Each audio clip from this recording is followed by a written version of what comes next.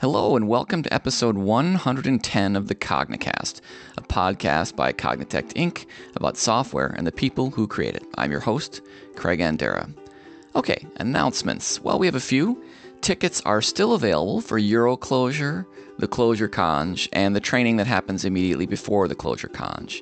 Just to remind you, EuroClojure will take place in Bratislava, Slovakia from October 25th to 26th, and the Conj is in Austin, Texas from December 1st through the 3rd. The training before the Conj will happen immediately before, the 1 or 2 days before, depending on which of the various training options you're looking at doing. So go ahead and have a look at the websites for those. You can search for EuroClojure, search for Clojure Conj, you'll get right to the right place. There's a Clojure users group meeting in Buenos Aires. That's happening Wednesday, September 28th at 7 o'clock at the Urban Station Palermo Soho. I'm not familiar with the area, but hopefully that means something to you. If you happen to be in or can get to Buenos Aires, go ahead and check that out. There are still seats available for a couple of Clojure Bridge workshops coming up. One is happening in London from September 30th to October 1st, and this is all, of course, in the year 2016. And the other is happening in Boston, October 14th and 15th. Find out more about that and all other things Clojure Bridge related, including how to donate to support that organization at clojurebridge.org. That's all I have for you in terms of announcements, so we'll go ahead and go on to episode 110 of the Cognicast.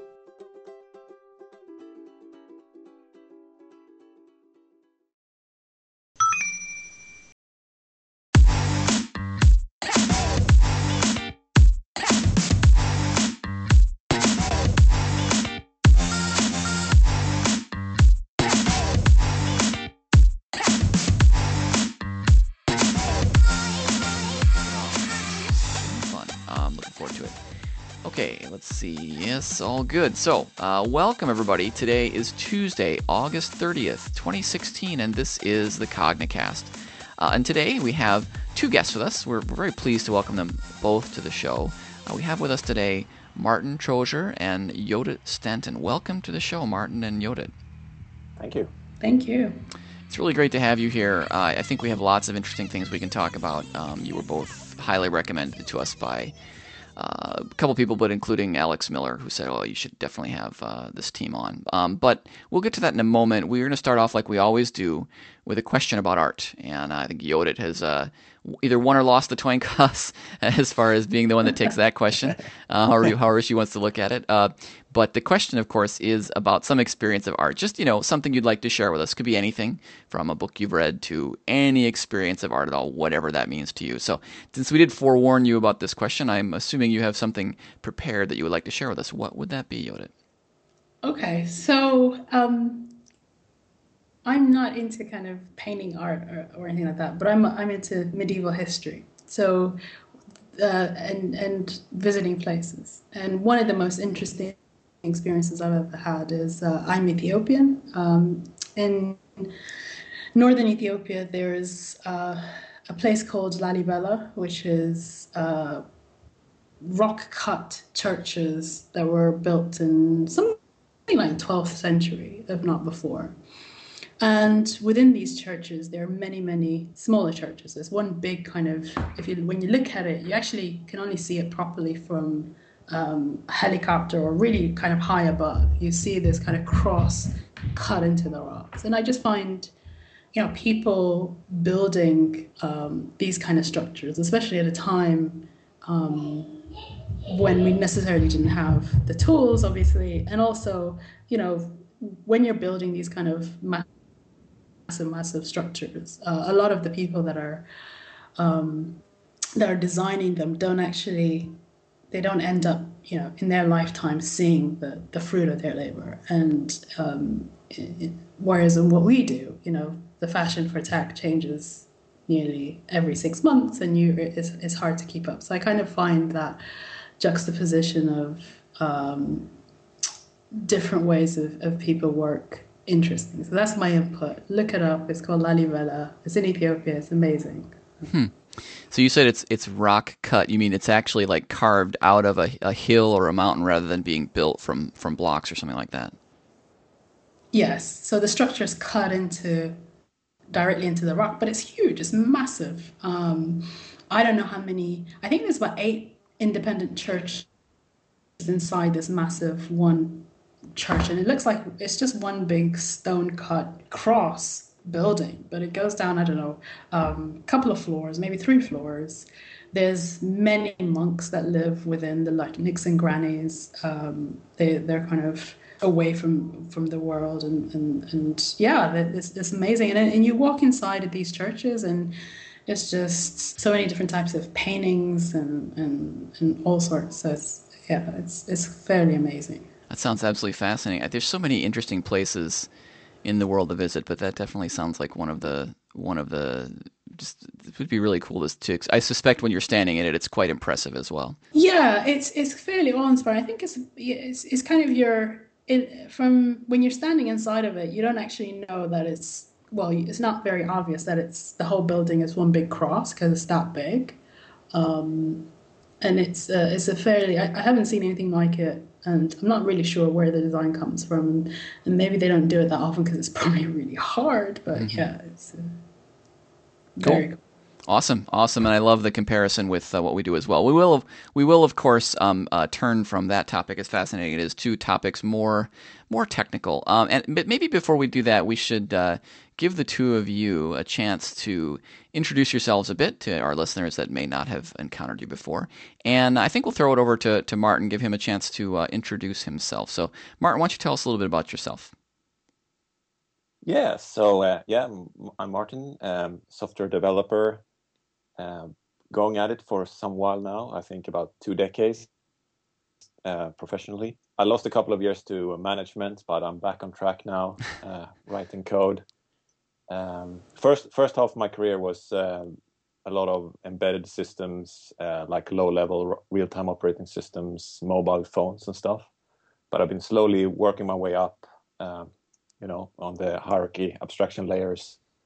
And now I'm doing, web apps like everybody else, Hmm. back end, front ends. We're doing Clojure about 5 years professionally. So I'm well,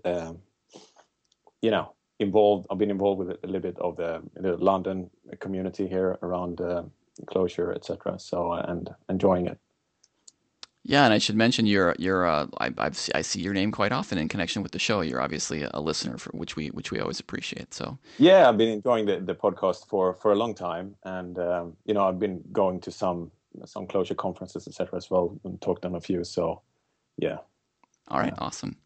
Cool. Well, we will definitely be coming back to talk to you a lot more here in this roughly hour. But let's throw it over to Yoda and give her a chance to share with us a little bit about her background, or really whatever one you want to say about yourself. So my name is Yodit. I've been professionally a software developer for probably about 15 years. I was doing what's nowadays referred to, I suppose, big data processing, but I started in investment banks, so I've been working in algo trading, kind of low latency systems, pretty much from the start of my career. So moving lots of data around, processing data, lots of real time kind of machine learning, which is modeling financial transaction and black box trading. I guess I got into. I mean, I got so I'm a Java.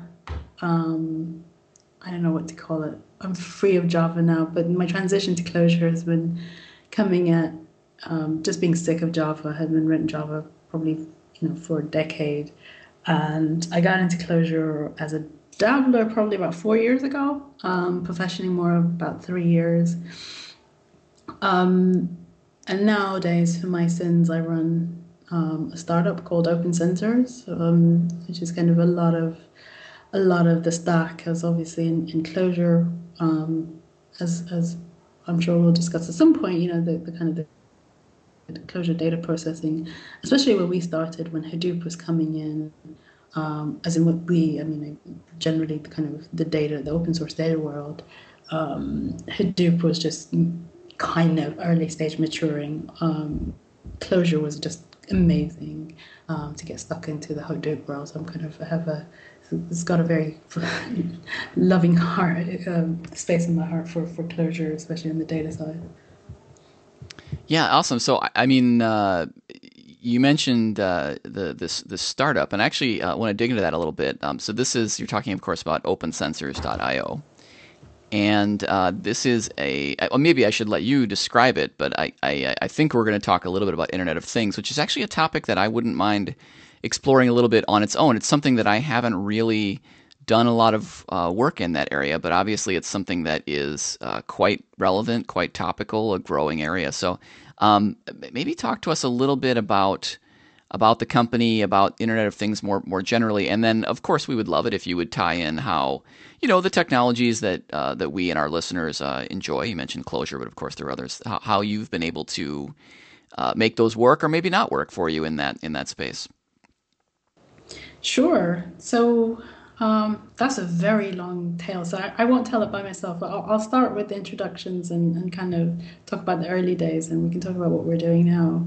The technology stack, I mean, because we've used Clojure from the start, it's kind of evolved in a massive way. So yeah, I should have introduced my startup. This is terrible of me. You're just modest. That's all. You're just modest. Okay. Or I'm not. Yeah. So Open Sensors really is a cloud data infrastructure for the Internet of Things. The way it works is that people can process data from their sensors. They can plug in their sensors, manage their devices, kind of authenticate their devices, and we process the data. The interesting thing about it is that we also tell people, if they like to, if they have public data, they should share the data as open data.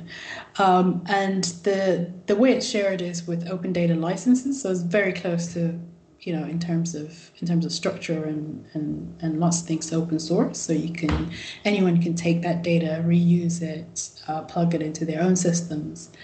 And I suppose that's our very unique view of how IoT would even work or even scale, because you have, supposedly you have these billions of devices coming online over the next, 5 years or whatever, pick a number.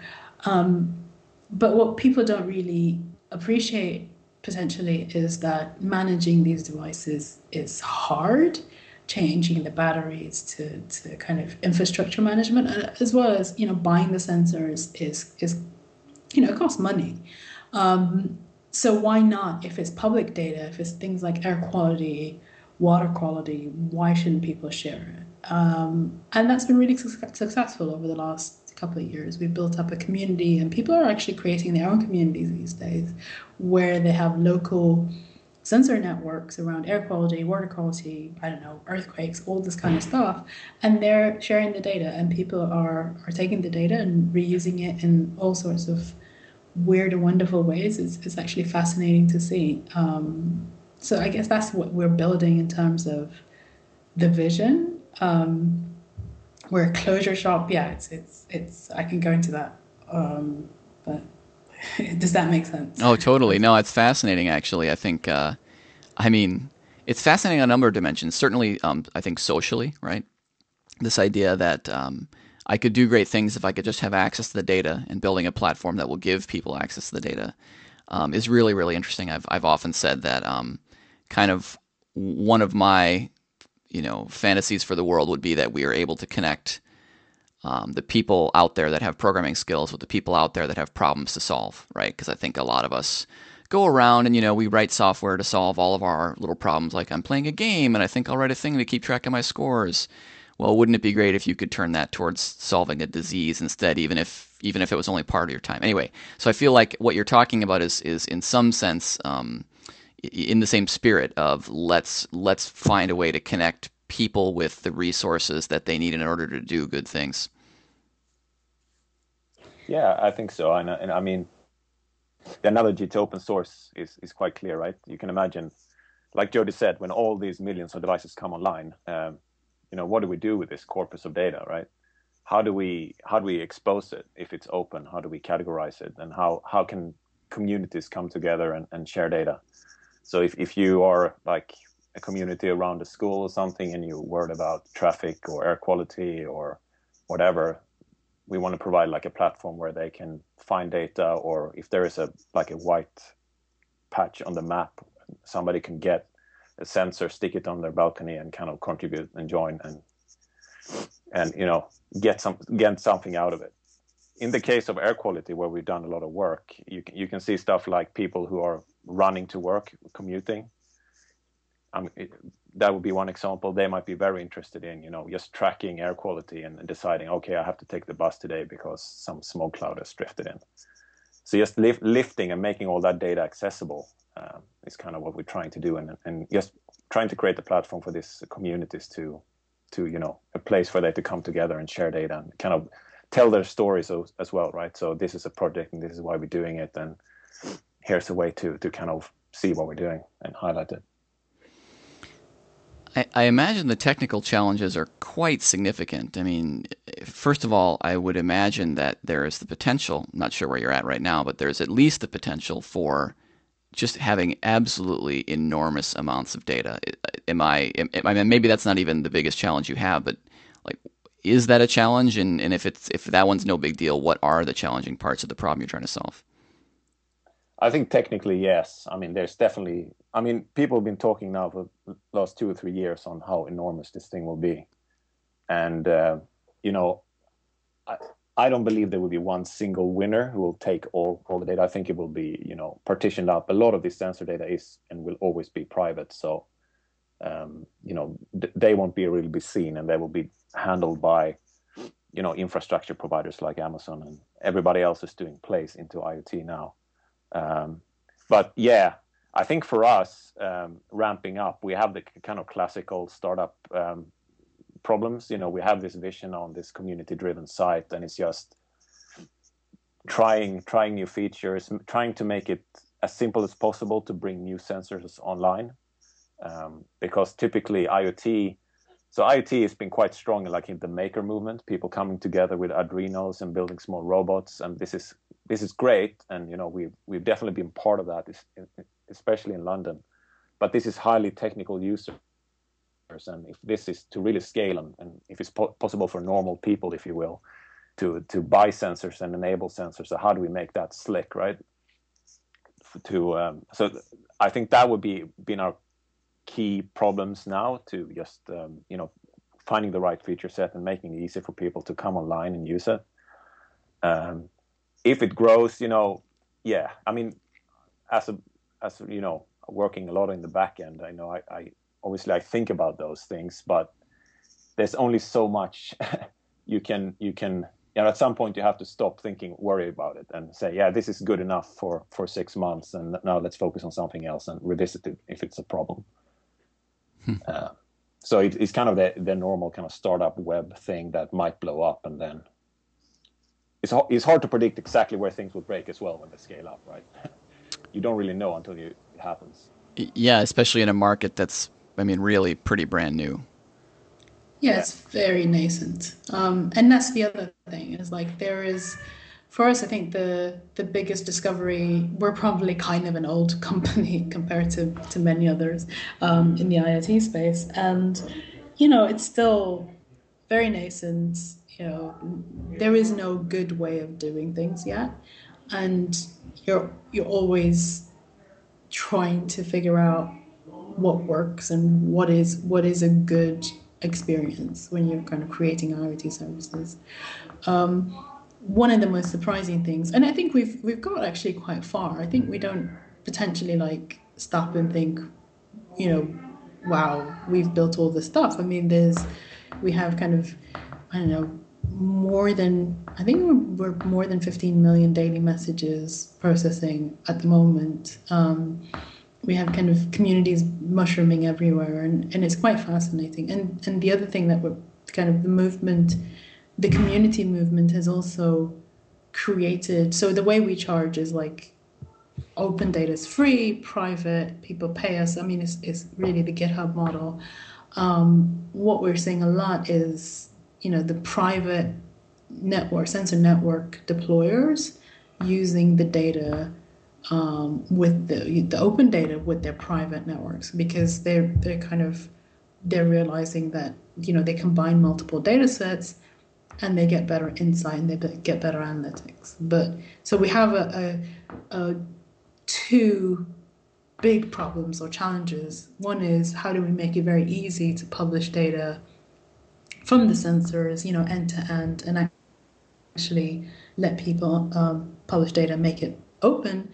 And then the other one is, well, how do we let people understand what's going on if they start crunching different sensor types together, like people are crunching footfall data with weather data, and they're trying to see if there's correlations and that kind of thing. Like, how do we make that easy?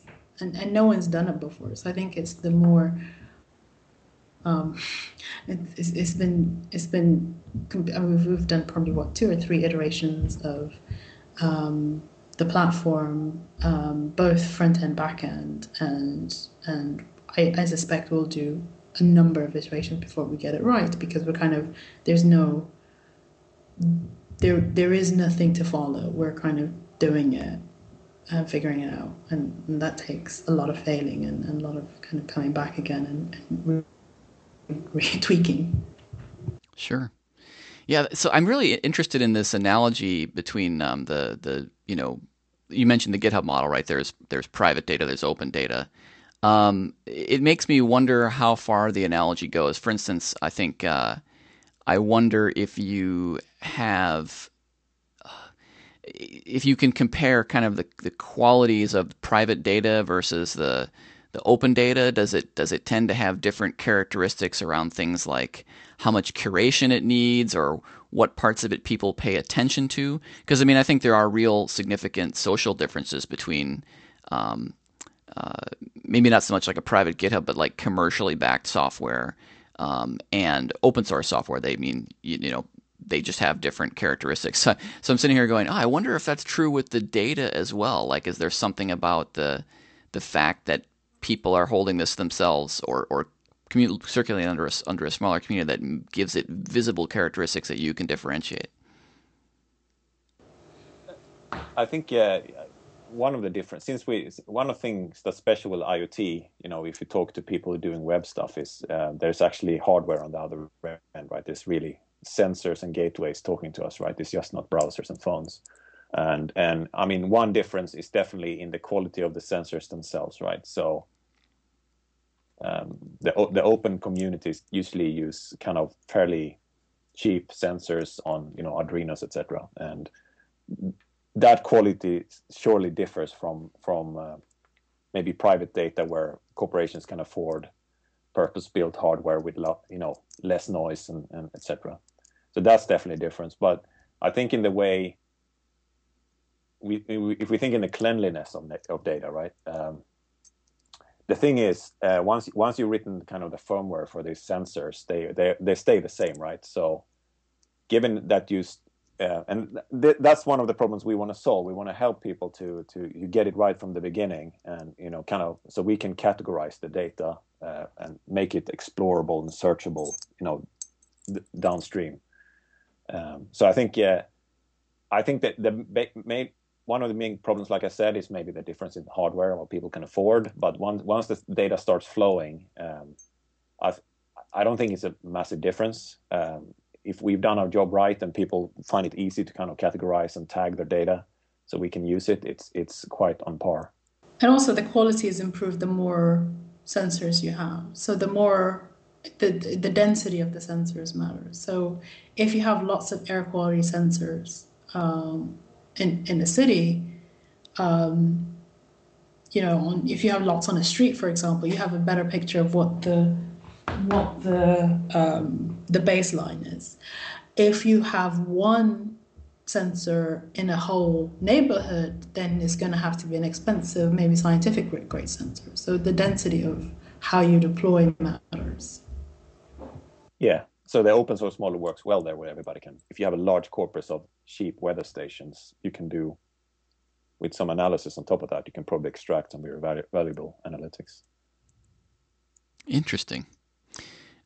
You mentioned, devices and how people are using small devices. I guess when I think about Internet of Things, I don't know whether cell phones play a big role or whether it's more focused on, smaller devices. But it occurs to me that, we all carry around devices with multiple sensors in them. And my phone has air pressure, humidity, light, a camera, obviously, GPS, all that good stuff. It's the fact that we all, I mean, not all is a strong word, but so many of us have these devices with us. How much do you think that's going to play into this growing trend towards gathering data and being able to hopefully make use of it? Yeah, I mean, I think there's a lot of potential. There's a lot to be figured out in terms of privacy. I think that's the thing, is like how I'm quite excited about, obviously, like all the data, gathering all the data and packaging it. But then I step back and think, oh gosh, if I get, the GPS location of, even if it's anonymous, like what is the potential of people kind of,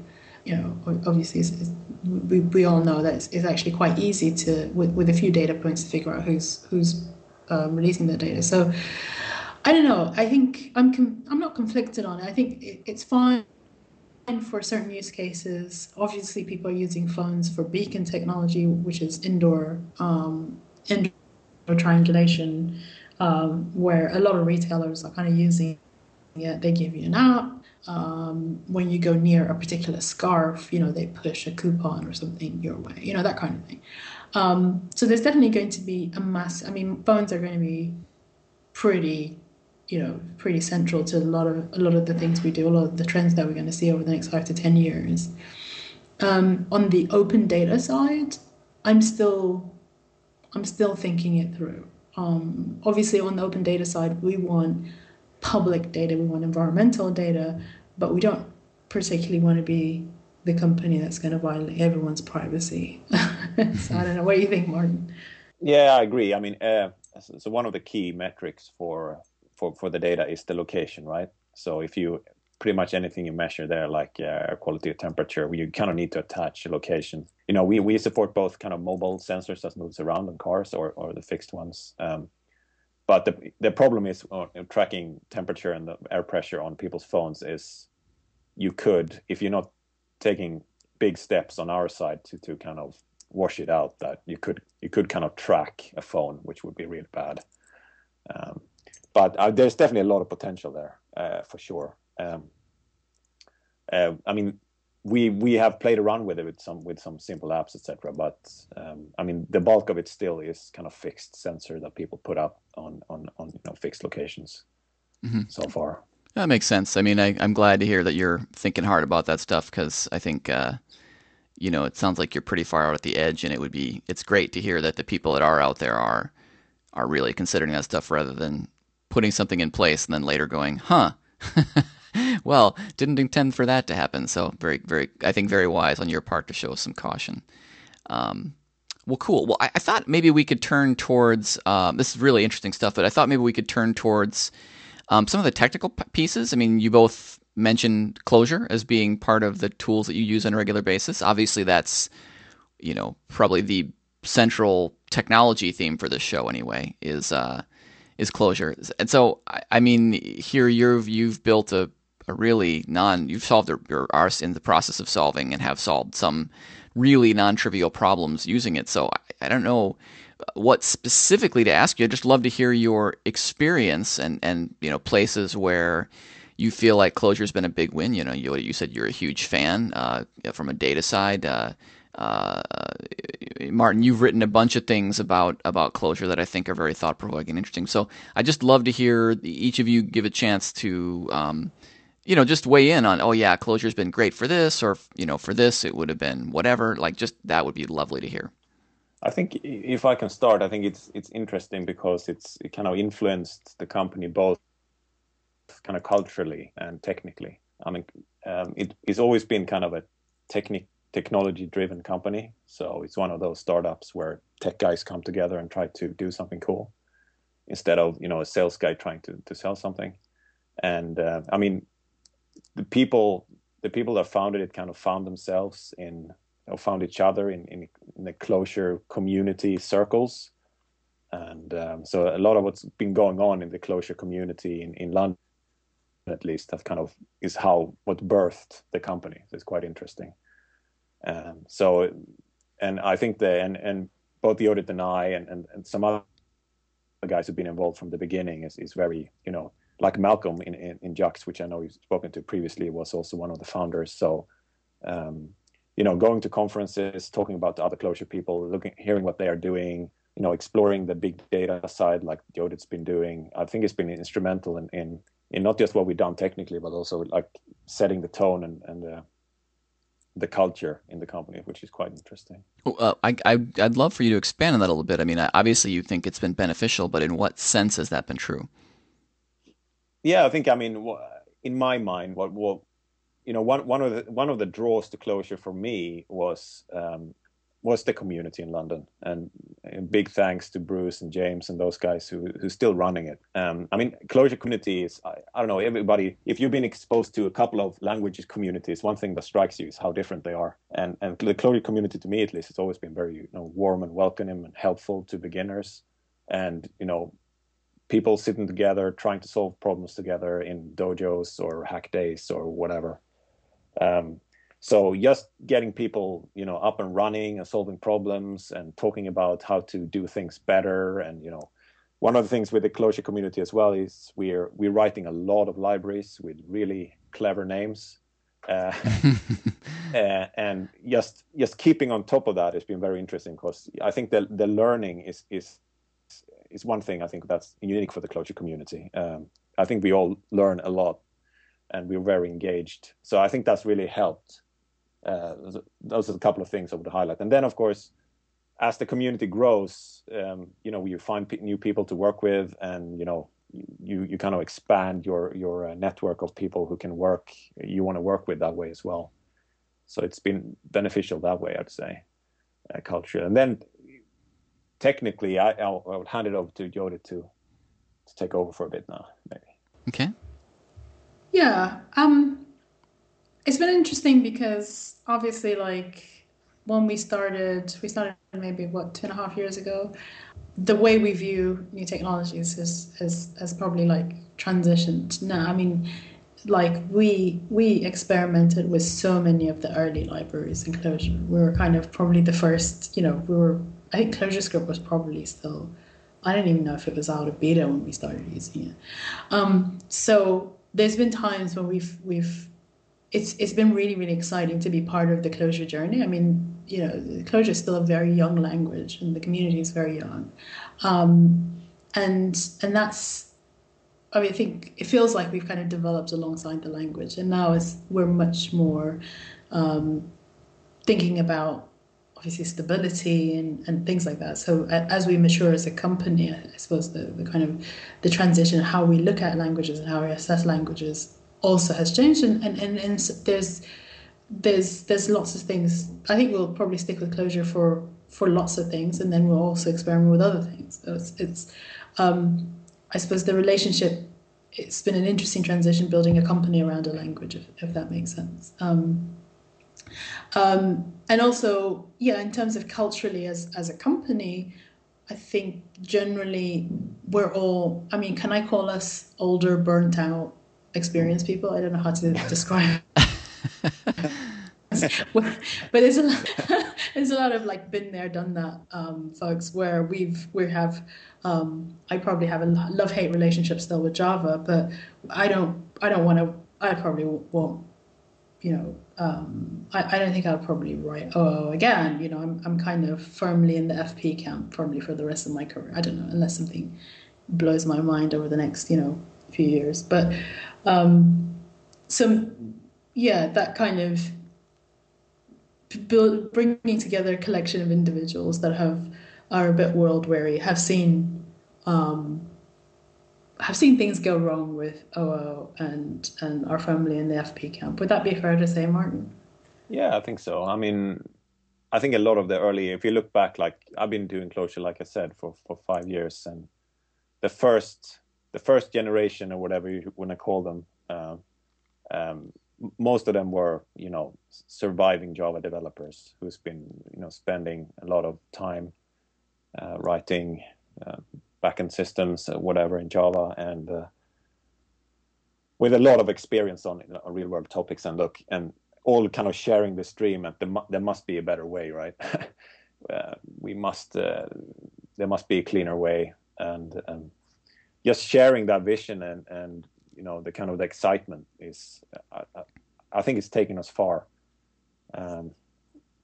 Just the mindset, and on a technical level, I think Clojure, I mean, it's a good fit for startups, right? Because you can definitely explore a lot of things. You can get a lot of things done quickly in both the back end and the front end, which we definitely benefited from. And then also we could, since we have had Java developers on board from the beginning, you can still leverage all this Java experience on big pieces of infrastructure. You can bring in everything is there. You can talk to any database. You can set up Quartz clusters. You can do whatever.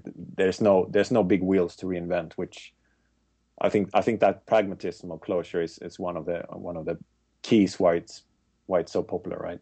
Yeah, that's interesting. I mean, obviously, I agree. So you kind of sparked something for me though, which is, you said you emphasize the fact that one of the things you like about Clojure is the fact that people are, kind of explorers, right? Like they have, not to say everybody is a certain way, but there's certainly a tendency at large, I think, to be interested in new ideas. And so I'm sitting here thinking, well, you are going out into new areas, right? Internet of Things is just too new. You have to be explorers in not only in things like languages, right? Like I might be applying it.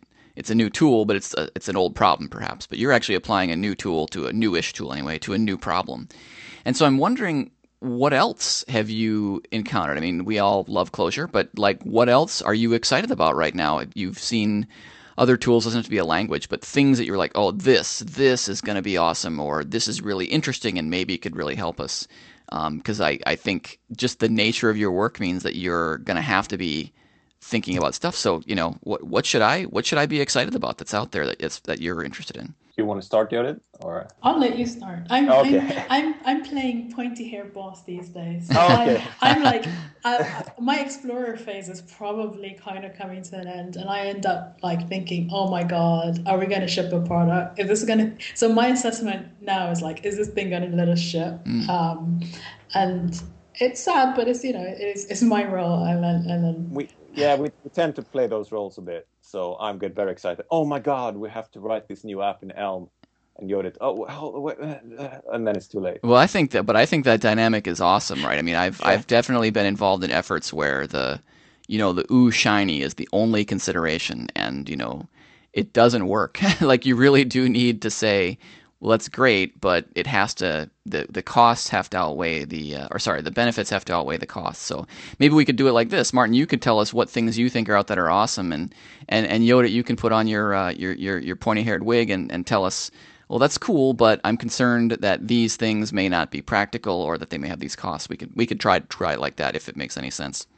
Yeah, so I mean, I guess if you look through the different kind of generations, so we have rewritten our backend completely 3 times, is it now? Oh my god! Yeah. one of the things is you tend to move more and more to, this is the classical that everybody's doing, moving more to service data stores and more service things. So you to cut down your operational problems and stuff like that. So we're doing a lot of hard lessons learned on the DevOps side and trying to run our own data stores clustered. And moving away to more established things like Dynamo and stuff like that. And I think what's going on, I mean, I think the next reInvent is just a few months in the future, and like any startup, we're kind of terrified if we're gonna get killed this year and the next year in reInvent, right? But I think what's going on the big service providers like Azure and AWS is definitely exciting, and just the stuff, and also the stuff they've been doing for a long time, like Dynamo, and the way they keep evolving those things is really impressive, and us adopting that more and more has definitely helped us. So everything that's going on in that space is really exciting for me. On a more kind of day-to-day level, I'm definitely one of the explorers personally when it comes to languages and libraries. not just shiny things, but also, I think it's part of my personality to try. I mean, one of the reasons I fell into Clojure was because I was, looking around for other things. There must be better ways of doing it. I was actually coming from F# to Clojure, which might be a strange move. But so F# about 6 years ago really kind of rekindled my love for FP. Prior to that, I've been, I was doing some FP in university, but the problem with FP or the Lisps and schemes and the SIGPy book and everything back then, it's always been that it's so great in the kind of the walled garden of the core libraries, but if you want to go out and do something practical and actually read a file from disk, something, you need a different kind of language. And that's, during my career, has always been the most disappointing things with all the kind of old school languages like that. At actually doing something, it was so hard. So when I discovered F# and the later Clojure, what really opened my eyes was that, oh my God, you can actually now, here's a language or a framework where you can actually get stuff done and still use all these good lessons and write cleaner code.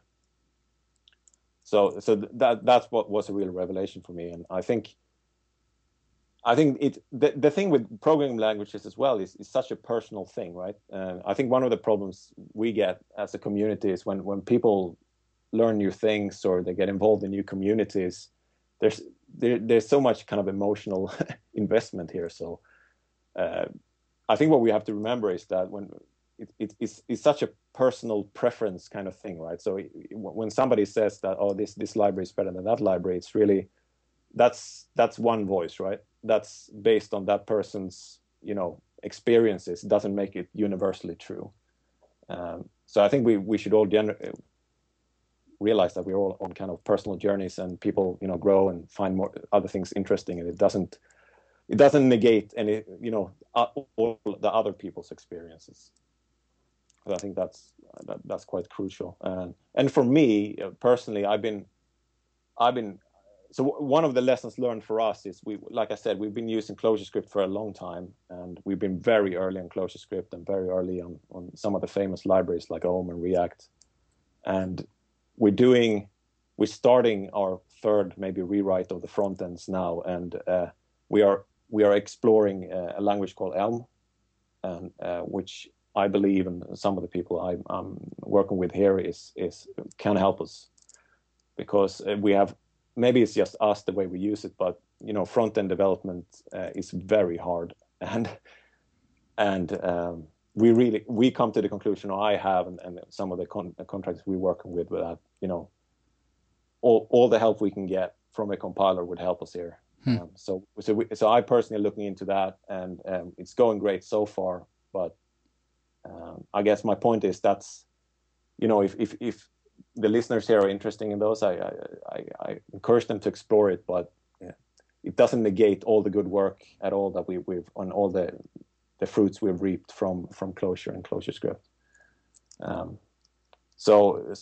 So I'm personally in a bit of a technology kind of transition phase at the moment, and I think the company as a whole is, since we're a small startup, are kind of dragging Yodit and the other poor souls along.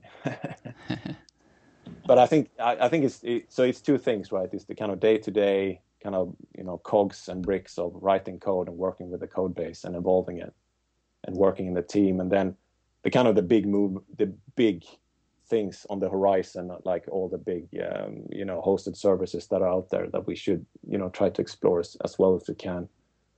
So it's really general there on a technology side, I'd say. Yeah, and also in terms of, technology choices.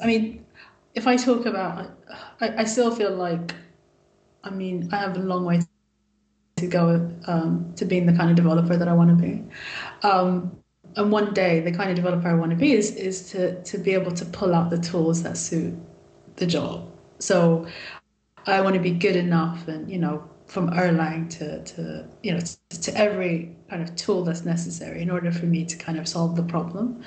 And sometimes we don't talk enough about what's the appropriate tool to solve this particular problem, and maybe how we can all just be flexible and just kind of have a bag of tools rather than necessarily kind of sticking to one. And that's the, I suppose, the kind of the master craftsman type attitude that I take, is that it'll probably be by the end of my career, but at some point I'd like to be able to just swiftly pull out any chisel or hammer, and kind of be able to make something. So on a personal level, I think the exploring is good, and we're all trying to get better, right?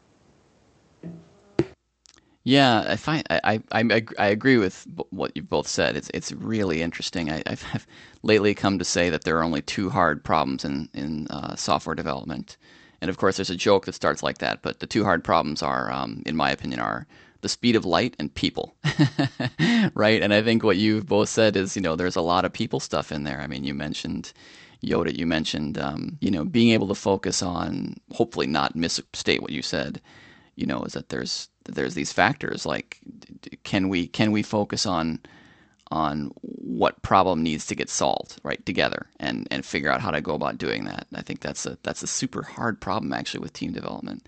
And Martin, I was interested when you said, you mentioned a whole bunch of stuff that has to do with operating software, which is an enormous problem, and one that I think, at least I as a developer have, for most of my career, spent less attention on than I should. Just really interesting stuff. It's cool to get your perspective on that. Yeah, I mean, I've been semi interested in the ops side for a long time, and being interested is kind of got me half involved in the operational side. So, I've written a fair bit of Chef and Puppet and everything back in the day, and spent a lot of time with Docker containers and setting everybody's environment up. And I think so one of the biggest changes as well we've done recently in open sensors, like we like a year ago and a year and a half ago, we really transitioned from the prototype phase to like a proper production phase. And one of our biggest technical kind of debts there was to really shore up the operation side. I find it interesting, but it exposes, I mean, quite interesting for me, it exposes some new sides to the languages and runtimes that we use, right? So, which are a really interesting and important part of the whole puzzle, I'd say, because, and that's another area where Clojure is really strong, at least in the back end, where, we have all the running and ops tooling around the JVM, right? So we can monitoring it, we can, it's understood how we package and launch it. And people complain a lot about stack traces, but one of the reasons they are very verbose is that when something blows up in production, you really want a verbose and elaborate stack trace to really figure out what happened, right? When you start exploring other languages, like I always do, like, let's take an example like Haskell with, lazy evaluation and not so much optimized for operational, not yet at least, where if you try to form kind of an informed opinion on the language and the runtime as a whole, I think those sides are really important. So it's not just about the type checker or how clean you can do quicksort. It's actually, okay, once you have this executable, how do you monitor it? How do you kind of run it in production? How do you know what part of it is slow, etc. Mm-hmm. So I think with my experience as well, I try to, these are the things, that I, on my spare time, that I think about when I go on my adventures. Yeah, it's interesting, right? Like you write a piece of software and you maybe pick a number, right? 3 months writing it, and then it lives for maybe 5 years. Yeah. Right. So it makes a lot of sense to emphasize to some degree, and to more probably than we often do, to emphasize the 5 years, right? Like, what's that going to be like? Yeah, exactly. Yeah. Cool stuff. Well, I don't want to keep you all day, although absolutely fascinating conversation. But maybe this would be a good time to transition to the part of the show where I always like to leave time in the show for the guest, if they have anything that they're like, oh, good, I'm gonna get a chance to talk to Craig and his listeners. Maybe I should mention X. And people don't always have something, but they often do. And so I always like to leave space rather than me just setting the agenda here to say, hey, we'll start with you, Martin. Like, is there anything that you would like us to talk about today. We got plenty of time still, but let's make sure that we leave a block here to do that. So we have a shameless plug here. Oh yeah, please. Oh, Please. yeah, please. Please. If you will cut this out, but Nope, not at all. Open Sensors is hiring. So if you're keen, first of all, we are a very remote team. So we have people in Bulgaria, Russia, etc., all over Europe, all kinds of time zones at the moment. And so we need help on the back end and front end. So if you're looking for work, please get in touch with us. So that's the shameless plug. We promise ourselves not to forget. Yeah, no, that's great. Actually, I think Clojure has gotten a lot bigger in the last whatever we're at now, 7 or 8 years, but it's still not huge. And I personally think that there is actually I know there are people that are working to solve this problem, but I feel like I go in and talk to people and they're like, I love Clojure, I'd love to work in Clojure, but my company's not doing it. And then I talk to other companies and they're like, yeah, we really like Clojure, but we're having a hard time hiring. I'm like, these two things cannot simultaneously be true. Yeah. So I think it's great that you're letting our listeners know that you would love to talk to them. And I'm assuming they can contact you at opensensors.io to find out more. Yeah, absolutely. Excellent. Awesome. So that's definitely worth mentioning. Anything else you wanted to mention, Martin? Let's bring Judith back. Okay, great. Judith, well, anything that you want to lay on us? I don't know. It's for people that are looking at IoT and thinking about how they can get into it, I think we should actually talk about a little bit about the skill sets that people need. And I think one of the things that is lacking is embedded systems programmers. So for those of you that are either getting your kids into programming or kind of revisiting, electronics and embedded systems are going to be amazingly massive over the next 10 years. So just like data, maybe over the last 5 to 10 years has been, data science data has been the thing to recruit for. I think in terms of, just to kind of complete the circle and the Internet of Things, electronics and firmware development in any way is going to be the key for a lot of industries, right? You have a lot of kind of very traditional industries that are starting to sensorize everything. So manufacturing to, connected cars to engineering, we're just going to see explosion in the demand for these skill sets. So I would say, like, as a word of advice to anyone that's kind of looking at this area, dust out your old electronics books. It's becoming a bit of a lost art, at least to us. I mean, from a software perspective, right? People who can, are comfortable with bringing up the C compiler and assembly and cracking out, fiddling the bits in the device driver, right? It's I think I don't know what education situation is, but it seems like the focus is a lot on JavaScript and Python and stuff. And yeah, does anybody even teach C anymore in computer science degrees? There must be somewhere, but. But there's definitely that generation will eventually retire, so there would be a huge gap there for somebody. Yeah, I mean, my education is now 2 decades behind me, but I feel like that stuff may be more the provenance of electrical engineering right now than computer science, despite the fact that there's, as you point out, very good reason. The other thing that occurs to me, though, is that I think there's reason for hope in the sense that device programming has never been as accessible as it is right now with things like Arduino and Raspberry Pi to a lesser degree in the device sense, right? Like anybody can go out and spend $15 and download some open source software now and make a thing that's not running any operating system. It's just, like a microcontroller and working with sensors and what. So I think that's really promising as a source of the skill set you're talking about. Yeah. Cool. Yeah, absolutely. Well, awesome. That's good stuff. Sorry, I didn't mean to cut you off. If that was if there was anything else you wanted to mention, we certainly have time for that. Oh no, that's me done. I think cool. I'll give the mic back to Martin. So. Yes, because Martin, of course, we have another question for you, as we always end the show with it, and the question has to do with advice. We always ask our guests to share a little bit of advice with our listeners, whatever stripe of advice they think is worth sharing. So what would you like to share with us? Yeah, so would come back a little bit to what I said before, but I think people interested in Clojure are, like I said, I think if you look at the people in the communities, they are, you know, people interested in learning new things and, you know, exploring different parts of they're interested in the craft and how to improve themselves. And what I want to, one little thing, I don't know why it is, but something that I found slightly discouraging is that people seem to get tribal over technologies or libraries or whatever it is. And I just want to, my advice is to, if you have that tendency, try to fight it within yourself to, you know, so for instance, so one thing that I found very encouraging is the kind of big cross-community conferences like Strangeloop, and we have one in London called CodeMesh.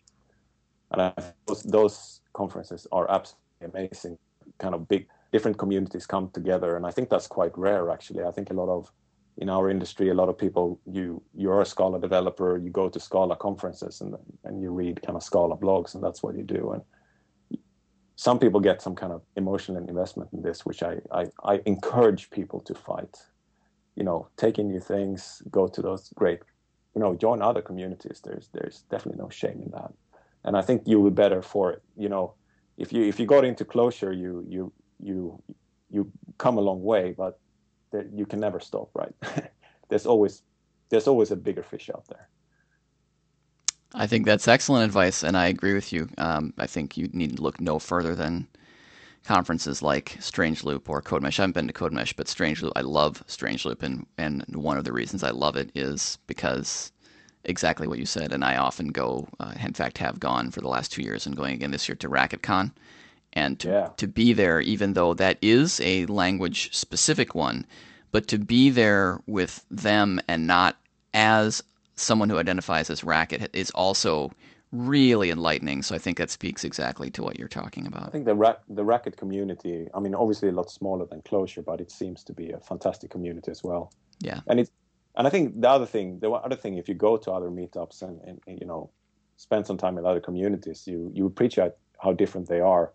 And I think for Racket, they're more rooted in academia, which I think it's nice, you know. So in Clojure, we're not super academic, if you know what I mean. We read a lot of papers, and you know, we're really keen in it. But if you contrast it to Racket, I think it's quite different. And I think you would surprise yourself how much you would enjoy it. I think if you're to like you said, to mingle in those communities. And I think that had a little bonus advice for me here is, if you go to these kind of conferences, or any conference really, for me, the best track is the corridor track, right? Mm-hmm. That's that's what it's all about. You know, nowadays all the presentations are online. You know, you can sit and watch them in 1.5x or whatever if you want to save some time at home. But the corridor track is where it's at. And some of my best conference experience is definitely, you know, hanging out in the corridor in CodeMesh and just having chats with these amazing people, from, you know, creator of Elixir or some author of a book I forgot I read, and you know, all these serendipitous little events is just you know, it's something that you can live on for the rest of the year until Strangeloop is on again, right? Absolutely. Yep. And I can neither disagree nor think of a better place to end than with that excellent advice. So we will close it down there, but not before I thank both of you for coming on, taking the time to come on today. I know that the life of people that work at startups is a busy one, and so I really appreciate you both taking the time to stop by and chat today. Absolutely fascinating stuff. Interesting to hear about your work at OpenSensors.io and about your perspective on all the things we talked about. So very, very cool stuff. Thanks a ton for coming on the show, Martin and Judith. Thank you so much for having us. That was my pleasure. Excellent. All right, then, we will go ahead and close it down there. This has been the Cognicast.